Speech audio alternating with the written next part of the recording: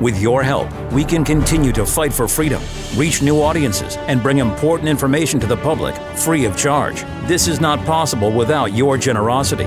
Join our quest for the truth and our freedom and donate today. Simply go to tntradio.live. This is Unleashed with Marc Morano on today's News Talk, TNT Radio. Breaking news. Urgent. Alert. You're not going to believe this story. Climate Depot headline, my website, TNT exclusive. Just stop breathing. Peer-reviewed study says human breathing contributes to global warming. Published in a peer-reviewed journal, PLOS 1. I'm doing my part, restricting my breathing. We know we've already been through this with COVID. Mask up. Muzzle yourself. Save grandma. Well, I'm saving the future generations from my breath so that I don't cause global warming. This is insane. Actual peer-reviewed study. This is breaking news. I did mention it on yesterday's show briefly. I've actually got on the Drudge Report. First time in years I've been on the drudgereport.com with a link, or at least a year and a half or so. Has this story up. And this is incredible. A peer-reviewed study published this past week in the Public Library Science Journal, PLOS, investigated greenhouse gas emissions of methane and nitrous oxide in human breath, which allegedly, quote, contribute to global warming, unquote. That's in the study. And just to be clear, the study is titled Measurements of Methane and Nitrous Oxide in Human Breath. And it goes on to say, exhaled breath can contain elevated concentrations of methane, nitrous oxide, both of which contribute to global warming. These emissions are not well understood and are rarely qualified or quantified in global greenhouse gas emissions. Do you understand the significance of this study? In 2007, Massachusetts versus EPA, the Supreme Court ruled that carbon dioxide was a pollutant under the Clean Air Act and could be regulated as such by the Environmental Protection Agency in the United States. Yes, that's correct. For the first time in U.S. history in 2007, with the blessing of the Supreme Court, the EPA could regulate our breath as a pollutant under the Clean Air Act. That's because of carbon dioxide. Point two, we then moved to March of 2020, when Anthony Fauci, after years of saying masks don't work, and the Washington Post admitting masks don't work, and the New England Journal of Medicine saying masks don't work, and I presented dozens of studies saying masks don't work. Suddenly, in the spring of 2020, everyone said, wear masks, you got to prevent a pandemic, you got to save grandma. They started restricting our breathing, muzzling kids, muzzling people, muzzling everyone. People were wearing them alone in their cars. They were wearing them out on their bicycles, out in the woods. It was Bonkerville, but they were restricting our breathing. They were restricting the free flow of oxygen in our mouth and our breath. 2007 was weaponized by the U.S. Supreme Court and the EPA for being essentially a pollutant. 2020, our breath once again became a deadly pathogen in the form of a COVID virus that allegedly was going to kill everyone. So we had to muzzle ourselves. And now, ladies and gentlemen, in December 2023, peer-reviewed science, which you can't argue with. Are you an expert? Are you a climatologist? How dare you challenge the validity of this study? They're now going after, we inhale oxygen as humans, we exhale carbon dioxide, but they're actually going after the methane and nitrous oxide, the other greenhouse gases in our breath. What does this mean? It means they believe that human breath is contributing to global warming. In other words, you are the carbon they want to reduce. It's that simple. I've been doing this a long time. On a daily basis, climate has been my bread and butter since 2006. Prior to that, I was an environmental investigative reporter going back another 15 years. But in terms of just climate, all the time, 2006 with the U.S. Senate Environment and Public Works Committee starting and then going to Climate Depot and all these UN summits. I don't know that I've ever seen anything this consequential and wacky, because what they're basically saying is more people on the earth are going to be more contributing to global warming. Ergo, we need to reduce population. As I said, you are the carbon they want to reduce. And this is incredible, because if you look at the whole history of breathing and of human and breath and the restrictions on us. This goes back to what Paul Ehrlich was originally arguing for. Remember, in 1969, Paul Ehrlich talked about forced sterilization agents, hidden sterilization agents in our drinking water so we couldn't reproduce. Of course, now you have a COVID vaccine, which is affecting men's fertility count and also women's monthly cycles, which creates another fertility problem. They've gone high tech with what they're trying to do in terms of reducing human population. UN summits, German climate advisor Hans Schulenhuber have also said the carrying capacity of the earth is only 1 billion people, more than that. And, we just can't handle it. Our breath is too great for it. I don't know what to say. I mean, this is so over the top. Nuts. The fact they're also going after methane. First of all, methane is what they're using to justify going after meat eating. We can't have animal agriculture. The methane is destroying the planet. Of course, methane has been called the irrelevant greenhouse gas.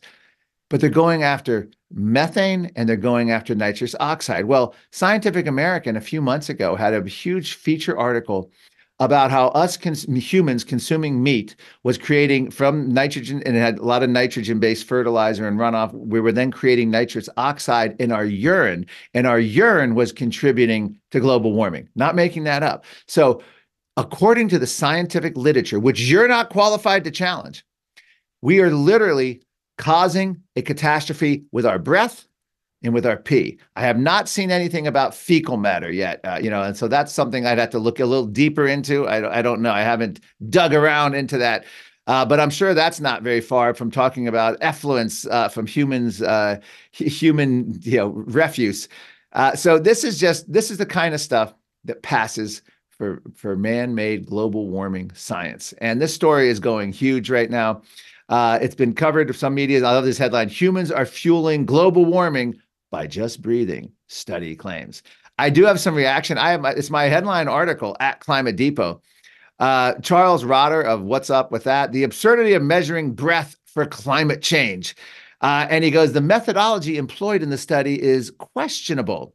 They collected 328 breath samples from 104 volunteers, and it hardly constituted a representative sample of the population.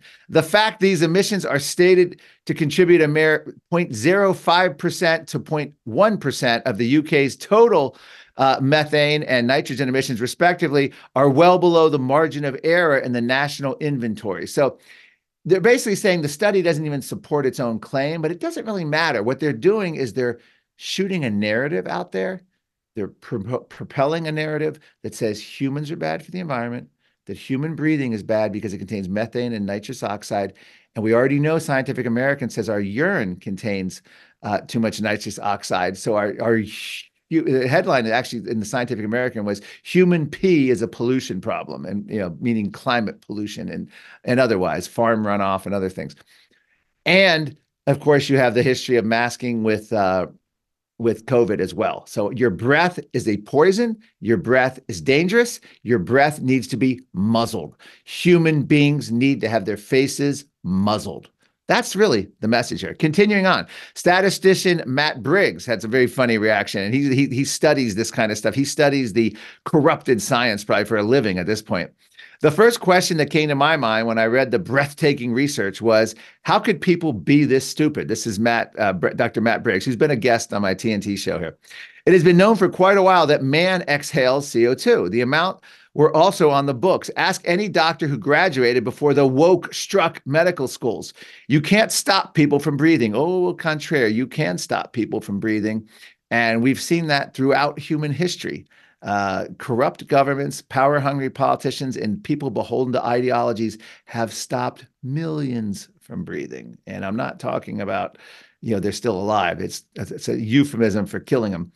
Matt Briggs goes on, the statistician. Could it really be that these academic experts want to reduce the surplus population to cut down breathing and save us from the ravages of global warming, now called climate change? And of course, the answer to that is obvious. And so now new scientists say breathing is bad for the environment. Gases we exhale contribute to the greenhouse gas emissions.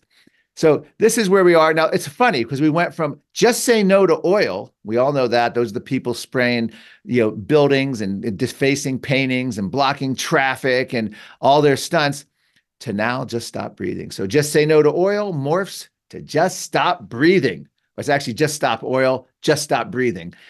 So there's your big update for the day. All right, I don't want to spend that was my breaking news segment. So aside from that, I wanted to mention a couple things. The UN COP28 summit. I mentioned this briefly yesterday, but I have the video I wanted to show you again today. It'll be clip one. I celebrated this defeat of this UN climate summit. Again, the real power happened before with the World Health Organization now trying to roll in climate change as a public health threat, so they don't need no stinking meetings or democracy. But the TNT radio used my clip, which went viral on Twitter. I then added a photo. I then posted it at Climate Depot. It has been going viral. And then here's the kicker: Fox News, Fox Business News. I did a similar thing where I had a cigar on Fox Business News, celebratory cigar. They did a special video of just me celebrating and posted it on YouTube, of all places. So we have the two things, me celebrating with the party hat and all that. And this is important to get people out there to know that failure of a UN climate summit is good for humanity. Let's play clip one. This is what all the hullabaloo is about. Breaking news in the world of the United Nations Climate Summit. Breaking news for the world.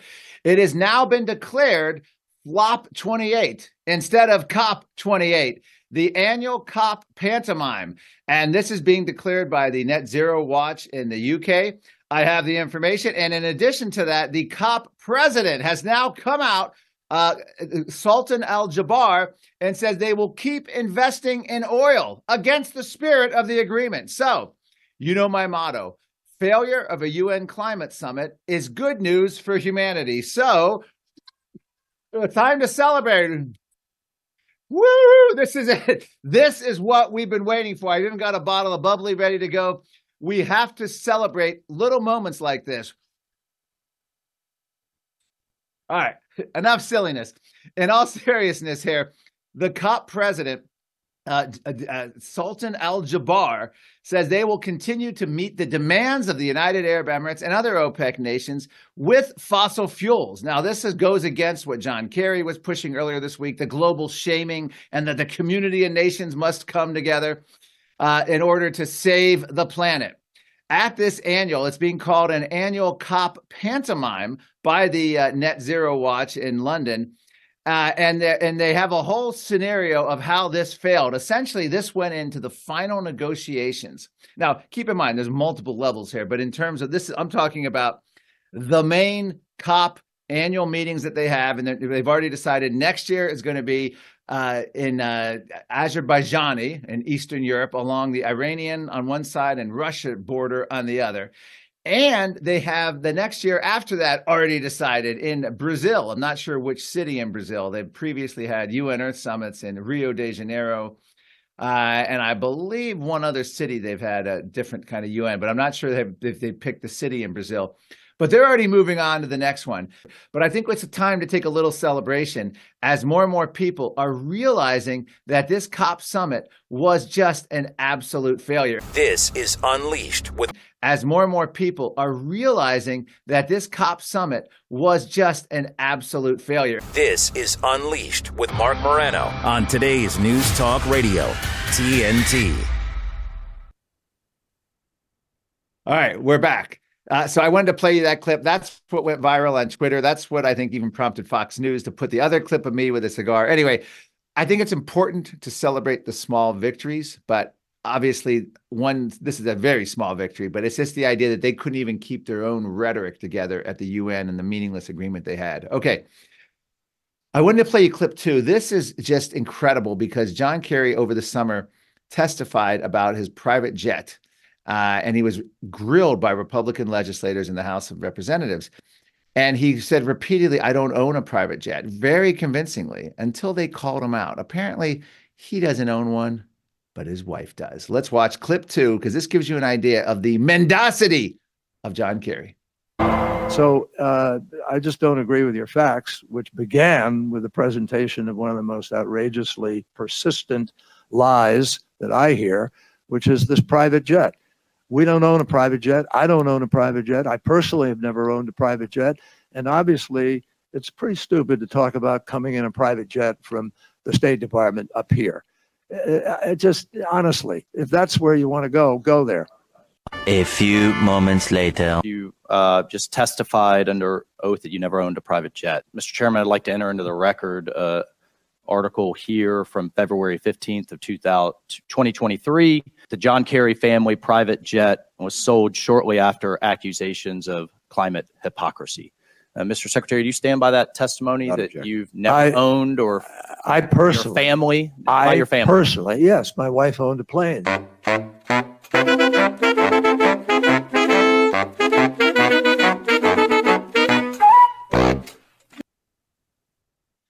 What can you say?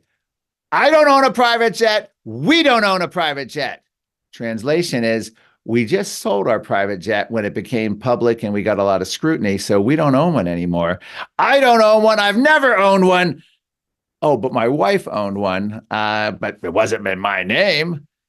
This is how John Kerry, this was like over the course of about an hour. He started out in the hearing by literally saying he didn't own it. We don't own it. I've never owned one. Very careful parsing.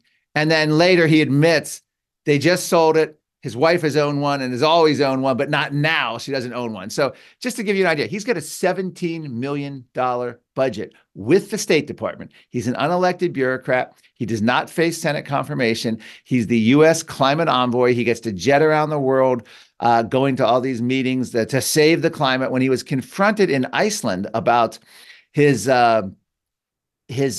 flying a private jet to pick up an environmental award, his answer was, a private commercial doesn't make sense for someone like me. What is someone like me? Someone who's saving the planet and doesn't have time to go through security and wait in lines and sit back and coach or even first class. First class isn't good enough for the John Kerrys of the world. Okay.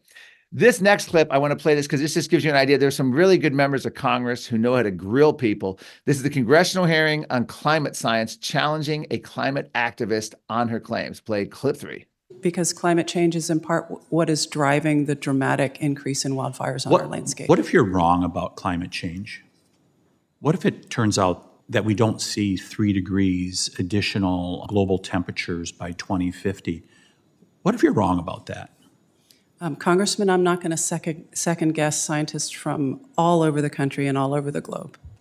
So how about the over 1,000 scientists that disagree with that, that say, sure, there's climate change, but it isn't man-driven? Congressman, again, I'm not going to second guess climate science that is widely accepted. So we just heard that we're going to see the end of the world by 2030 by the person sitting in the ranking member's chair in opening remarks. We had a vice president that said the end of the world was coming in 10 years. He said it in 2007. And then by 2017, he said basically the end of the world is coming. Is it possible that it may not happen? That climate change may not be the end of the world as so many people, as some like yourself claim? Congressman, I believe it is incumbent upon all of us to fix a problem that we know exists in our world and in our country. It's our obligation to future generations to do that work. But what if you're wrong? Congressman, again, I'm not going to second guess what is known to be true. So it's dogmatic that it's faith-based, that you simply believe it, even though there's been a pause over about the last 10 years when you read some of the leading climate scientists who are saying there's been a pause for about the last 10 years. Congressman, I believe we're going to agree to disagree on this one. There you go. That's Congressman Tom Tiffany, GOP congressman. Fantastic job deconstructing the nonsense. When you end up debating this is what they refer to. Well, this is what the scientists say. We can't challenge the science. I'm not going to be the one this is what the agreed upon, essentially what the agreed upon science is. Great job. If we confront this narrative, and I mean, we got to challenge the narrative, not, oh, climate's a problem and we need solutions. We're going to plant trees, as the old Kevin McCarthy would do. We're going to plant trees and capture carbon and give out billions of dollars to our GOP donors so that we can, put in pipelines and capture CO2. We're going to solve climate change. Enjoy your retirement, Kevin. And I'm sure Kevin McCarthy is going to enjoy his retirement. Lobbying, law firms, media contracts to CNN, MSNBC. He's going to be a gazillionaire. So he's going to have a great time cashing in on I guess it's called Potomac fever. You catch that and you end up with very wealthy. Anyway, this is the Marc Morano Show on Unleashed on TNT Radio. When we come back, we're going to be talking about financial issues with our special guest. We will be right back after these messages. Jeremy Nell on TNT Radio. Being South African, I know the situation, and it's incredibly dire. Basically, our farmers, mostly white, have been under attack for years and years and years. And when I say attack, I mean that physically, don't I? Yes. Since the dawn of democracy in South Africa, since 1994, we had an average of one farm attack every second day. So it averages around 175 to 190 farm attacks every year. And we had a farm murder on average every fifth day. But over the last few months, both those numbers have picked up. Murders in other sectors of society are not accompanied by the same levels of brutality and torture as you will find in farm murders. Jeremy Nell on today's News Talk, TNT Radio. I was such a young age. Everything changed. My name is Chloe. When I was 13, my dad was diagnosed with cancer. When I found out, I just didn't know how to react. I felt like everything was just kind of closing in on me. It just became a routine. Dad's doing chemo. I'd come home from school, wait for Mum to finish work, and we'll go straight to the hospital, spend a few hours there, just draw. It was hard to navigate going to school, hundreds of kids, and I was the only one with a dying dad. He was diagnosed in March, and then he died in October. Towards the end, I heard about Canteen. It kind of felt nice to know that I had other people like me. They understood what I was going through, and we didn't even have to chat about cancer. In 2020, I became a youth ambassador, so I can help others the way they helped me. I've done so many things since I was 13. I've graduated high school, university, gotten my license, made a move across the country. Life now is just a whole lot more fun. Please give a gift today to support more young people like me experiencing cancer. Today's News Talk Radio. I do a lot of streaming radio. I do a lot of free streaming. TNTRadio.live. Welcome back to Unleashed with Marc Morano. All right, well, joining us now is Rebecca Walser of the Walser Wealth Management. She's the president of that. She's also a financial advisor, tax attorney, and author of the book, Wealth Unbroken, Growing Wealth Uninterrupted. Welcome to the program, Rebecca. Thanks for having me, Mark. Glad to be here. All right, well, let's start out with a simple question. Given the fiscal financial health of the United States, both in terms of the government financial health and the citizens' financial health, what would you grade each? What individual grades, if you would you give government financial health, and what would you give us, U.S. citizen financial health?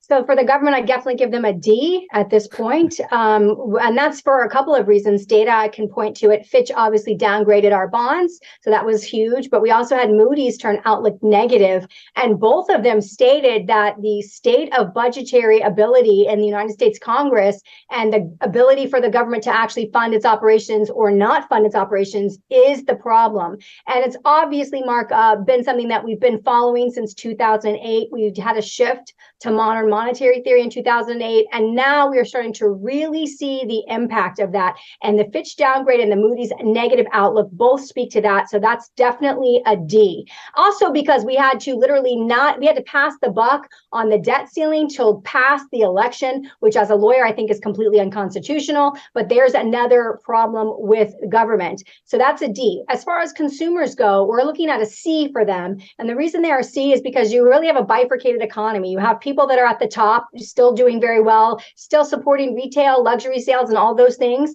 But if you look at the rest of the America and the rest of the population, we're seeing the highest credit card debt level ever in the history of America. We're seeing the delinquencies go up astronomically, and we're also seeing the high interest rate car notes go into major delinquencies and defaults. So we started to see leading indicators on the consumer side that we're going to have a lot of problems coming in the very near future. And so that's also a C. And also the savings rate. We know that, with the coronavirus stimulus, that we had people building up the bank accounts, and now that has dwindled down, and we're really looking at liquidity issues coming forward into the next year. Okay, well, let me ask you, let's refine the question. Of the bottom 70%, let's take out the top maybe 25, 30%. How is the bottom 70% of Americans doing? Would you still give them a C, or are they in D minus territory at this point because they're struggling? Yeah, I would say that we would be closer to the D range on the bottom 70 if we didn't have any of the upper pulling us up for a better grade. I think you're 100% right. It's because, inflation, unfortunately, has really been skewed, obfuscated, I would say. The Bureau of Labor Statistics and all of the things that are really following jobs and everything. What they did is, and people don't realize, is usually CPI is a 2-year look back, and they really changed it to be a 1-year look back. So they're looking at it versus 2022 as opposed to versus 2021. And so it looks like it's coming down, but it's still actually an inflationary environment. We're still actually having higher prices than last year, even 2022. It's just that the rate of increase has slowed a lot. And if you compare it to 2022, it looks positive. But when you compare it to what's really happening, you really understand that we still have inflation. And that impacts the bottom 70% immensely because they're heavily reliant on high interest rate credit cards that go up every time interest rates have gone up since, we started having the raises in 2022. So it really is a desperate time. A lot of people are having to have 2 jobs just to maintain bills, and that's a problem. All right, let's go back. I remember Bill Clinton's second term. I hate to call it a utopia, but it was probably the greatest. I could be completely wrong here, but this is, as a layperson, my memory. His second term, say 97, 98, 99. I always say it's always good when government's distracted by a sex scandal in Washington because they generally, and you have gridlock because you had a Republican Congress, Democrat president. Mm-hmm. Yeah. But it seems like I remember gas in the DC area, 75 cents a gallon. We had budget surpluses. We had spending under control. We had welfare reform. There were things we were still talking about, the peace dividend from the end of the Cold War. Obviously, September 11th, 2011 blew all that up. 2001 blew all that up financially. From a point of view, then we had Iraq, Iran, all the military buildup, just massive deficit spending went through the roof, which then later we had the 2008, obviously the banking crisis or whatever you want to call it. What are those 2 items? First of all, do you agree with the assessment that the late 90s were some of the best periods of the last, say, 40, 50 years in terms of fiscal health, even among consumers and government? And what was a bigger impact, the 9/11 with all the wars starting after, or just the banking collapse in 2008 in terms of ruining our financial health? Great question. So I totally agree with you. Bill Clinton was probably one of the most fiscally responsible presidents that we've had in the modern era, and certainly having a balanced budget, which really hasn't happened since, that is something that we need to ascribe to, Mark. We shouldn't be able to debt finance, especially when our debt is beyond $30 trillion. There's got to be a stopping point. I would say that definitely 2008 has a much bigger impact for monetary policy, and I'll tell you why. Because even though we had, the wars and we had a lot of debt financing of Iraq and post 9/11, really, when we had Bush as a president, I am a more libertarian as a lawyer, and I will just tell you that Bush was probably one of the worst presidents from a perspective of human protections and citizen protections, because after 9/11, we got the Patriot Act, we got what we call national security letters. People don't even know that the government has the ability to send a request for your cell phone records and your bank records to your bank or your cell phone carrier, and they're not even allowed to tell you that they're providing those documents to the federal government. So I'm not a big George Bush fan from a perspective of freedom, but monetary policy really did not change until the global financial crisis of 2008. And that is what has really set us on this collision course for reality.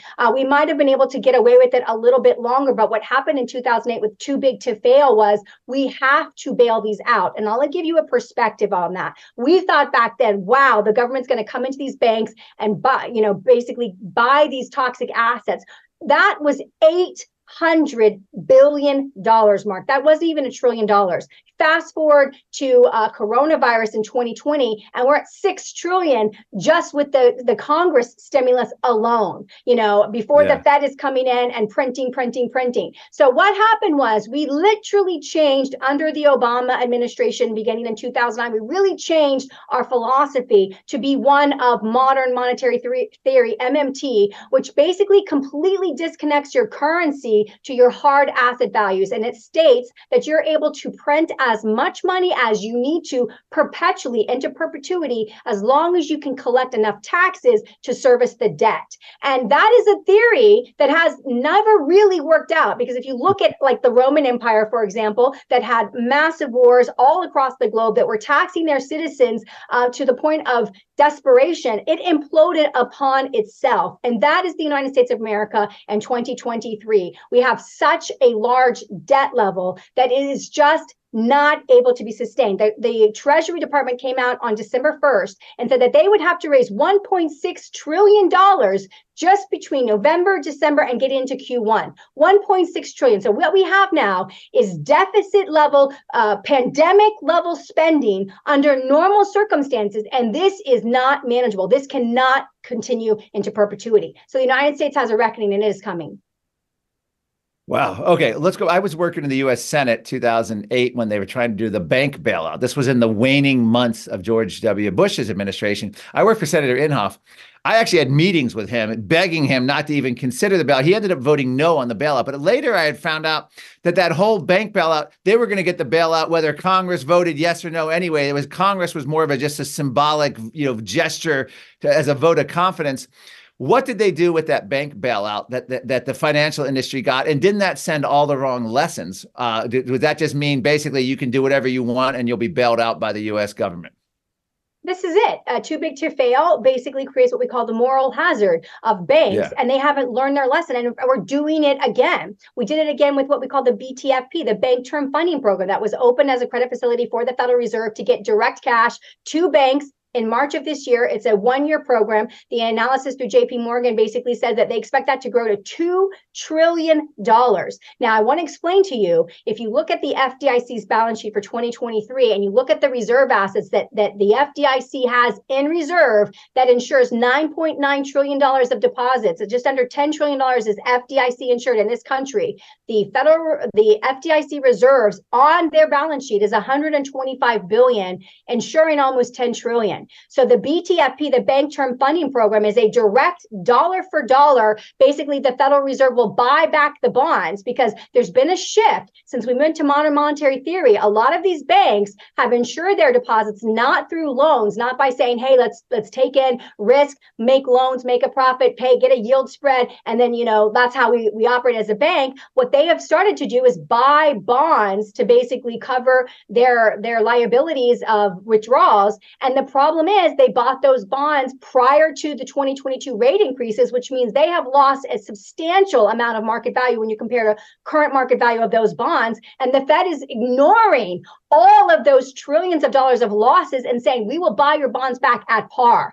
And the Fed doesn't have the capacity, with the balance sheet of over $7 trillion, which is literally the highest in history, except for the time right after coronavirus. It's come down a little bit. You'll see that they don't have the capacity. And we were following really sort of Paul Volcker 80s kind of monetary policy when we were raising rates. But what you'll see is, even though we've quantitative tightened the last 6 months and we've pulled off about $600 billion, the Federal Reserve injected money in the last couple of months back into the system that pretty much undid all those 6 months of QT. So we're really moving back towards the Federal Reserve having an accommodative policy, like a Ben Bernanke policy that we did have in the 2008 global financial crisis, that says we're going to cut rates and they're going to buy these things and stimulate that way. So they are really moving us right back to MMT because they understand that our country now will not survive without it. We are a stimulus-based economy, a consumption-based economy. And if the liquidity dries up at the banking system,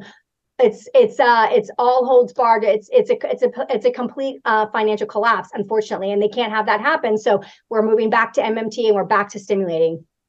Okay, first of all, what's the history of MMT? Where did it come from? Was it a few academics? Why was it so readily adopted? And where is it, assuming we stay on this path, how long do we have till that collapse happens? Are we just delaying it 5-10 years? Is this inevitable, or is there a way out potentially? Was there a way out staying somewhat the same course with the same type of thinking in charge, or do we have to completely revamp our thinking and approach?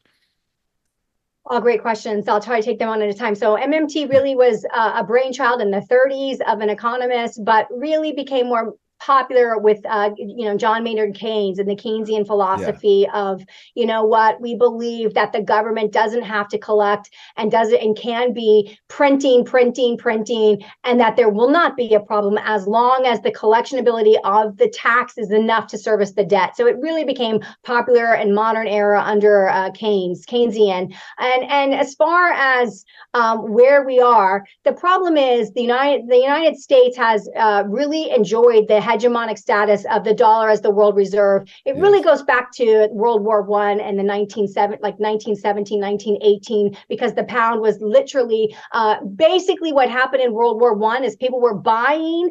We became an industrialized nation, and people were buying from the United States in U.S. dollars. So a lot of global trade started just naturally occurring in U.S. dollars. So a lot of people attribute the dollar standard to really the World War I. But the truth is, we didn't really get it until Bretton Woods, Connecticut, 1944, where we were officially then tied to the gold standard and became the global reserve currency for the world. Since then, if you look at the Forex percentage of dollar denominated, we still are by far 75% plus the majority. But what we've seen is a sheer diminution over time of other currencies being held as reserves: euros, Japanese yen, a little bit of Chinese yuan, that's very minor. And those are the kinds of things. But what has happened is the shift of the world. And that is the bigger threat right now, Mark, is you have the G7 GDP that you can look at. And then you can look at what we call the BRICS nations, the BRICS bloc, which was Brazil, Russia, India, China, South Africa. And they have, as of January of 2024, admitted Saudi Arabia and the United Arab Emirates, UAE. Now, that is extremely alarming, because the way that we solved coming off of the gold standard in 1971 under Richard Nixon was we created the petrodollar in 1974. Henry Kissinger went over to the King of Saudi Arabia and said, we will be your military as long as you control the OPEC bloc and make sure that all crude is sold in US dollars. And that gave us a quasi-asset backing 3 years after we officially came off the gold standard, and it made the dollar very stable globally. What is happening now with these BRICS nations is that we're seeing a much bigger block of the world's GDP moving away from the United States and the Western SWIFT system, which all came about when Russia got kicked out of SWIFT when they invaded Ukraine in March of 2022. So that set off a series of events, Russia being a part of the BRICS nations, to start to bypass the dollar in global trade. And that is probably the biggest threat that we have, Mark, on time frame. How fast is this going to happen? Because if Saudi Arabia and the UAE tell the world that they will start selling crude outside of the US dollar beginning this coming year, then we're looking at a potential dollar collapse that could be realized. And that is something that we are not prepared for in any way. Well, yes, I've heard a lot about that. Now, in terms of the BRICS nations versus, say, the G7, are the BRICS nations, what are their financial health? What's their financial policy? What's their inflation rate? Do they buy into modern monetary theory? And are they actually learning from our mistakes? And what kind of threat do they hold down the road? Aside from the dollar, I'm just saying, how are those nations' fiscal health being governed right now? The BRICS. So it's a great question. It's a very great question. And what I would say is, with the addition of Saudi Arabia, UAE, and Iran, which are joining in January, and we have other countries that have formally applied to be a part of that bloc, what we are seeing is the GDP of the BRICS bloc is going to now exceed, and it does already, the GDP of the G7. And so we are talking about a substantial amount of the global world trade being not potentially denominated in dollars as the BRICS nations get their alternative reserve. And they've already said that they are going to back their currency by hard metals, gold specifically, and rare earth minerals, China being the largest miner of gold and rare earth in the world. China is definitely a modern monetary country. They are all about government stimulus and support, and they obviously artificially increase their GDP and their growth every year through their government funding, because it is, a communistically run country that, even private business is not majority owned by private business. It's a kind of a consortium with the government.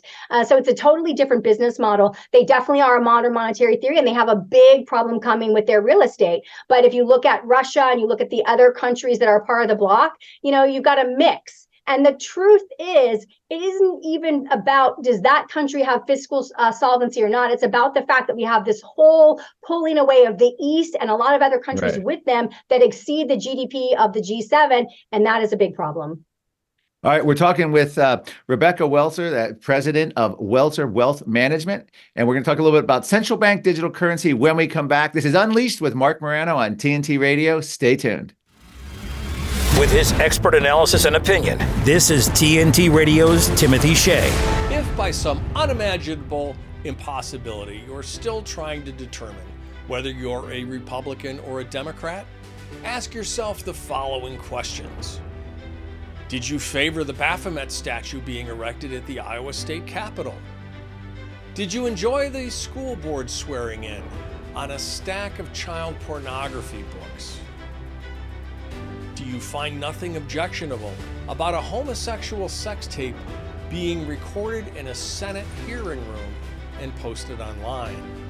And finally, did you just love the transgender nutcracker down a hallway hideously decorated by Dr. Joe Biden for Christmas at the White House? If the answer to one or more of these questions is yes, you might be a Democrat. In fact, you're definitely a Democrat.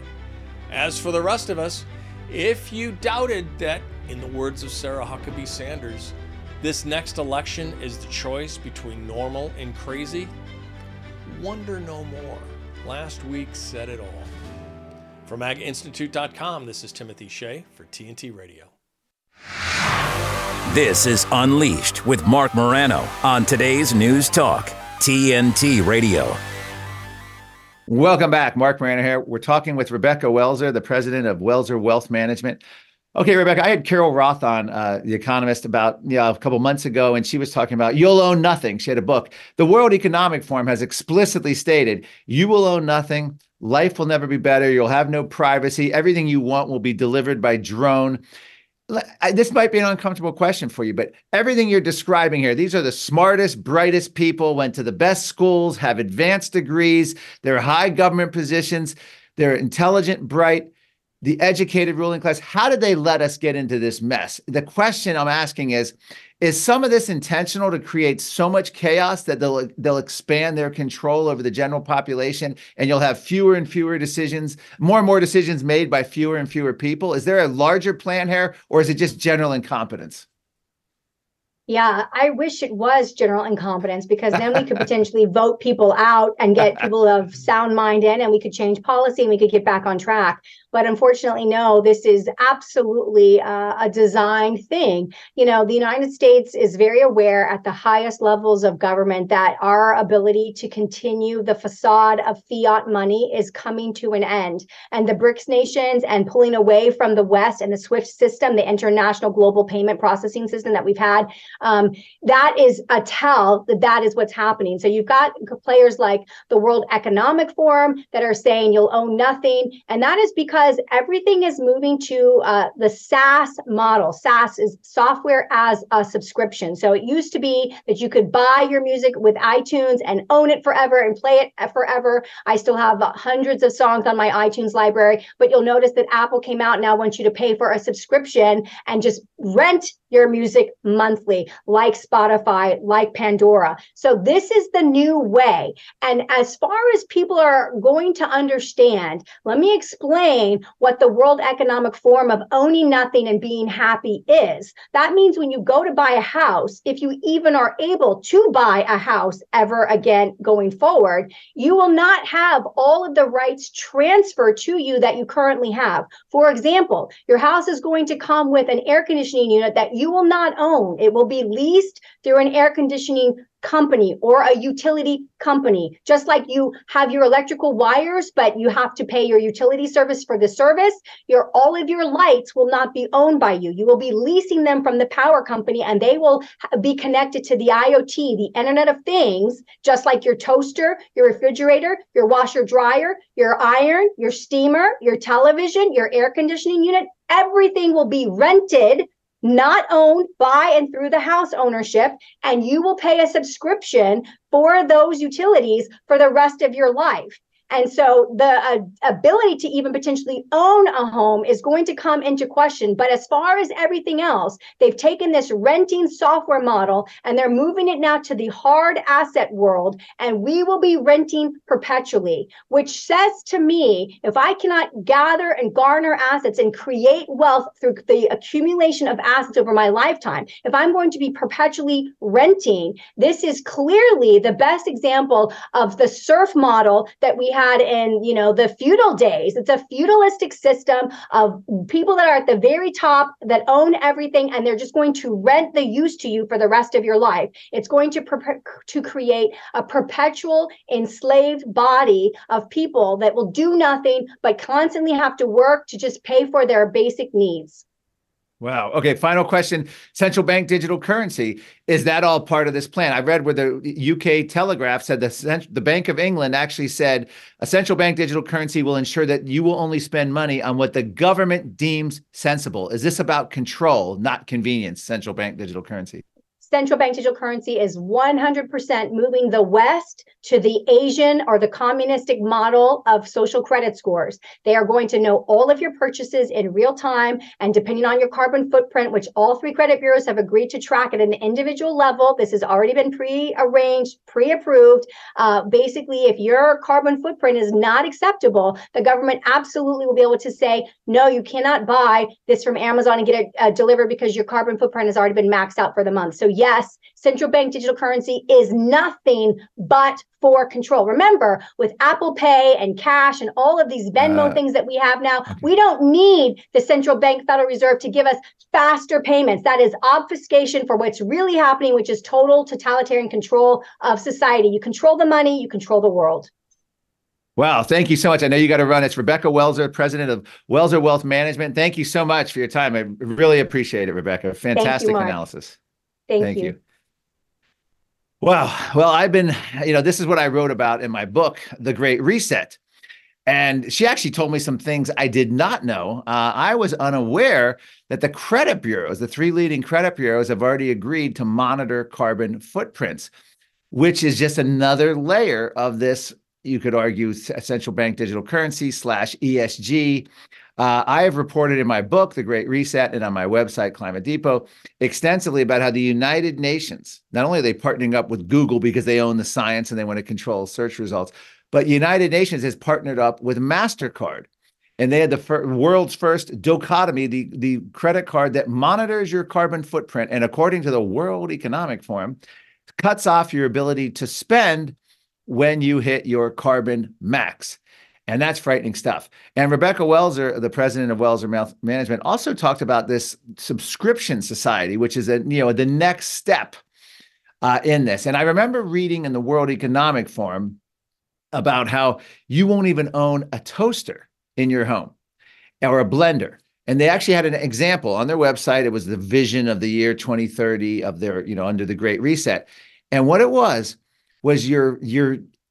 a drone would come. Say you needed a blender, you were making a cake, right? And you're at your house. By the way, you don't own your house because during the day you would give it over to business meetings, and then you would go off to like a coffee shop, and then you would go home to sleep at night. And that way, it's just all this common. Now, keep in mind, someone owns all this. You don't own anything.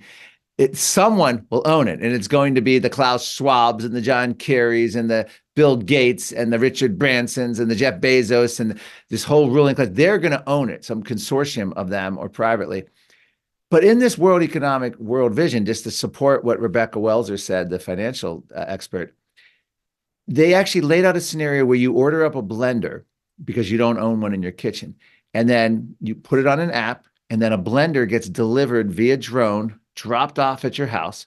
You would use the blender, make the cake, whatever, clean it up. You would then say you're finished, and then the drone would come, pick it up, and take it away, go on to the next home. What I found amazing about this from the World Economic Forum, Great Reset vision, utopian vision, was they actually believe that arrogance. I think it was F.A. Hayek who wrote The Economist about this. It's called the conceit of the arrogance, the conceit, where you actually believe that you can mastermind every aspect of human endeavor, figure it out, organize it, plan it, in some cases many years and decades ahead, and then make it all happen in some master plan, and everything's going to be like this utopia that's going to be so much better. And it's frightening, because if you look at what they're describing, there's no way that would work. In reality, you would call up the app. First of all, the app would probably have a bug and wouldn't work. Second of all, you'd have a wait list for that blender to be delivered. Second of all, it'd probably be delivered, somehow broken or cracked or unusable. There'd be no recourse. So you'd have to skip making the cake that day. But they paint it all as though it's just this beautiful vision.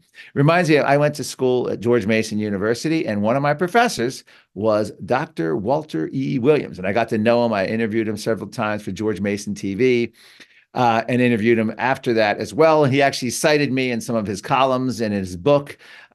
He quoted my work. And I got to know him. And of course, he just suddenly died. He was in his 80s, but he suddenly died. I think it was in 2021, the end of 2021. Not retired. He was fully working. But Walter Williams constantly said, and it was a very good analogy, capitalism versus socialism. Socialism's always going to win the argument for one simple reason, because capitalism is evaluated on the reality, warts and all. And I want to distinguish, obviously, well, let me finish what Walter Williams said. Capitalism is evaluated on the reality, warts and all, whereas socialism is evaluated on the utopian vision of what they hope to achieve. And every time you bring up examples of failed socialist systems, whether it's Eastern Bloc nations, and they'll always say, well, it wasn't done correctly. It kind of reminds me of COVID. Now you bring up, the lockdowns and the public health. Well, it wasn't done correctly there. You can't count that. We didn't really lock down. That wasn't a lockdown. Yeah, you guys didn't experience a lockdown. But it's fascinating stuff, because, as Walter Williams said, you're not playing a fair game. You're arguing reality versus utopia. And guess what? Utopia wins every time. And it's the same argument, but I was at COP28, the whole argument in the climate energy debate. You're dealing with fossil fuels, warts and all, versus the utopian vision of solar and wind, and it's going to be cheaper and efficient and clean. And she really also, this Rebecca Welser really got me with some of her information about the energy, how you're not going to own your own air conditioner. I'm not even aware of that. I have to look up the citation on that. But I do know that they're making heat pumps. You can't control your thermostat in your home. There's a whole movement to get rid of private car ownership, led by Boris Johnson's transportation secretary, who flat out said 2 years ago, owning a car is outdated 20th century thinking. And we've had multiple people, multiple net zero reports, government funded, major things talking about the end of private car ownership. In other words, that freedom of movement is creating huge carbon footprint. We can't allow that. And I found it fascinating. She got into the modern monetary theory because, and I'm no economist, but I actually got a C in Walter Williams' class in George Mason when I was there. Probably lucky to get the C. But what I understand modern monetary theory is basically, we don't need no stinking tax increases. We can just print money. So it gives you an opportunity to spend.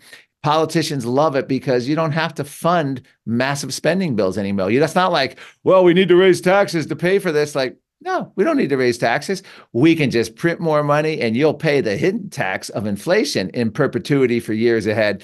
But hey, we're not going to have to raise taxes to fund this because of modern monetary theory. And I like how Rebecca Welser actually said also that they're not incompetent. They know what they're doing. This is about essentially controlling the system, keeping them in charge. And it's, if you look at the big picture with the climate, with this modern monetary theory, it's the collapse of energy, transportation, food, free speech, and our banking system and our financial health.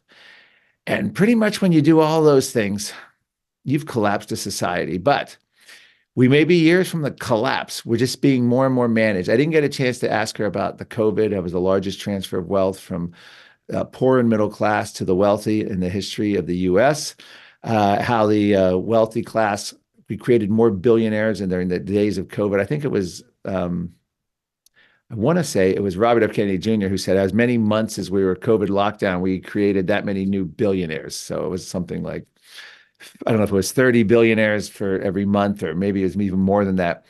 But it's amazing because they're the ones in charge. They're the ones in full. And then you vote for these politicians and they're not really in charge. They're not really in charge of the whole situation. And I write about that in my book, The Great Reset, where elections aren't going to matter because it's just basically the financial system is in place. All right. Well, thank you for listening. This has been a whirlwind show. I love some of the clips. I loved all the information. And remember, human breath contributes to global warming. So try to breathe easy and maybe stop breathing.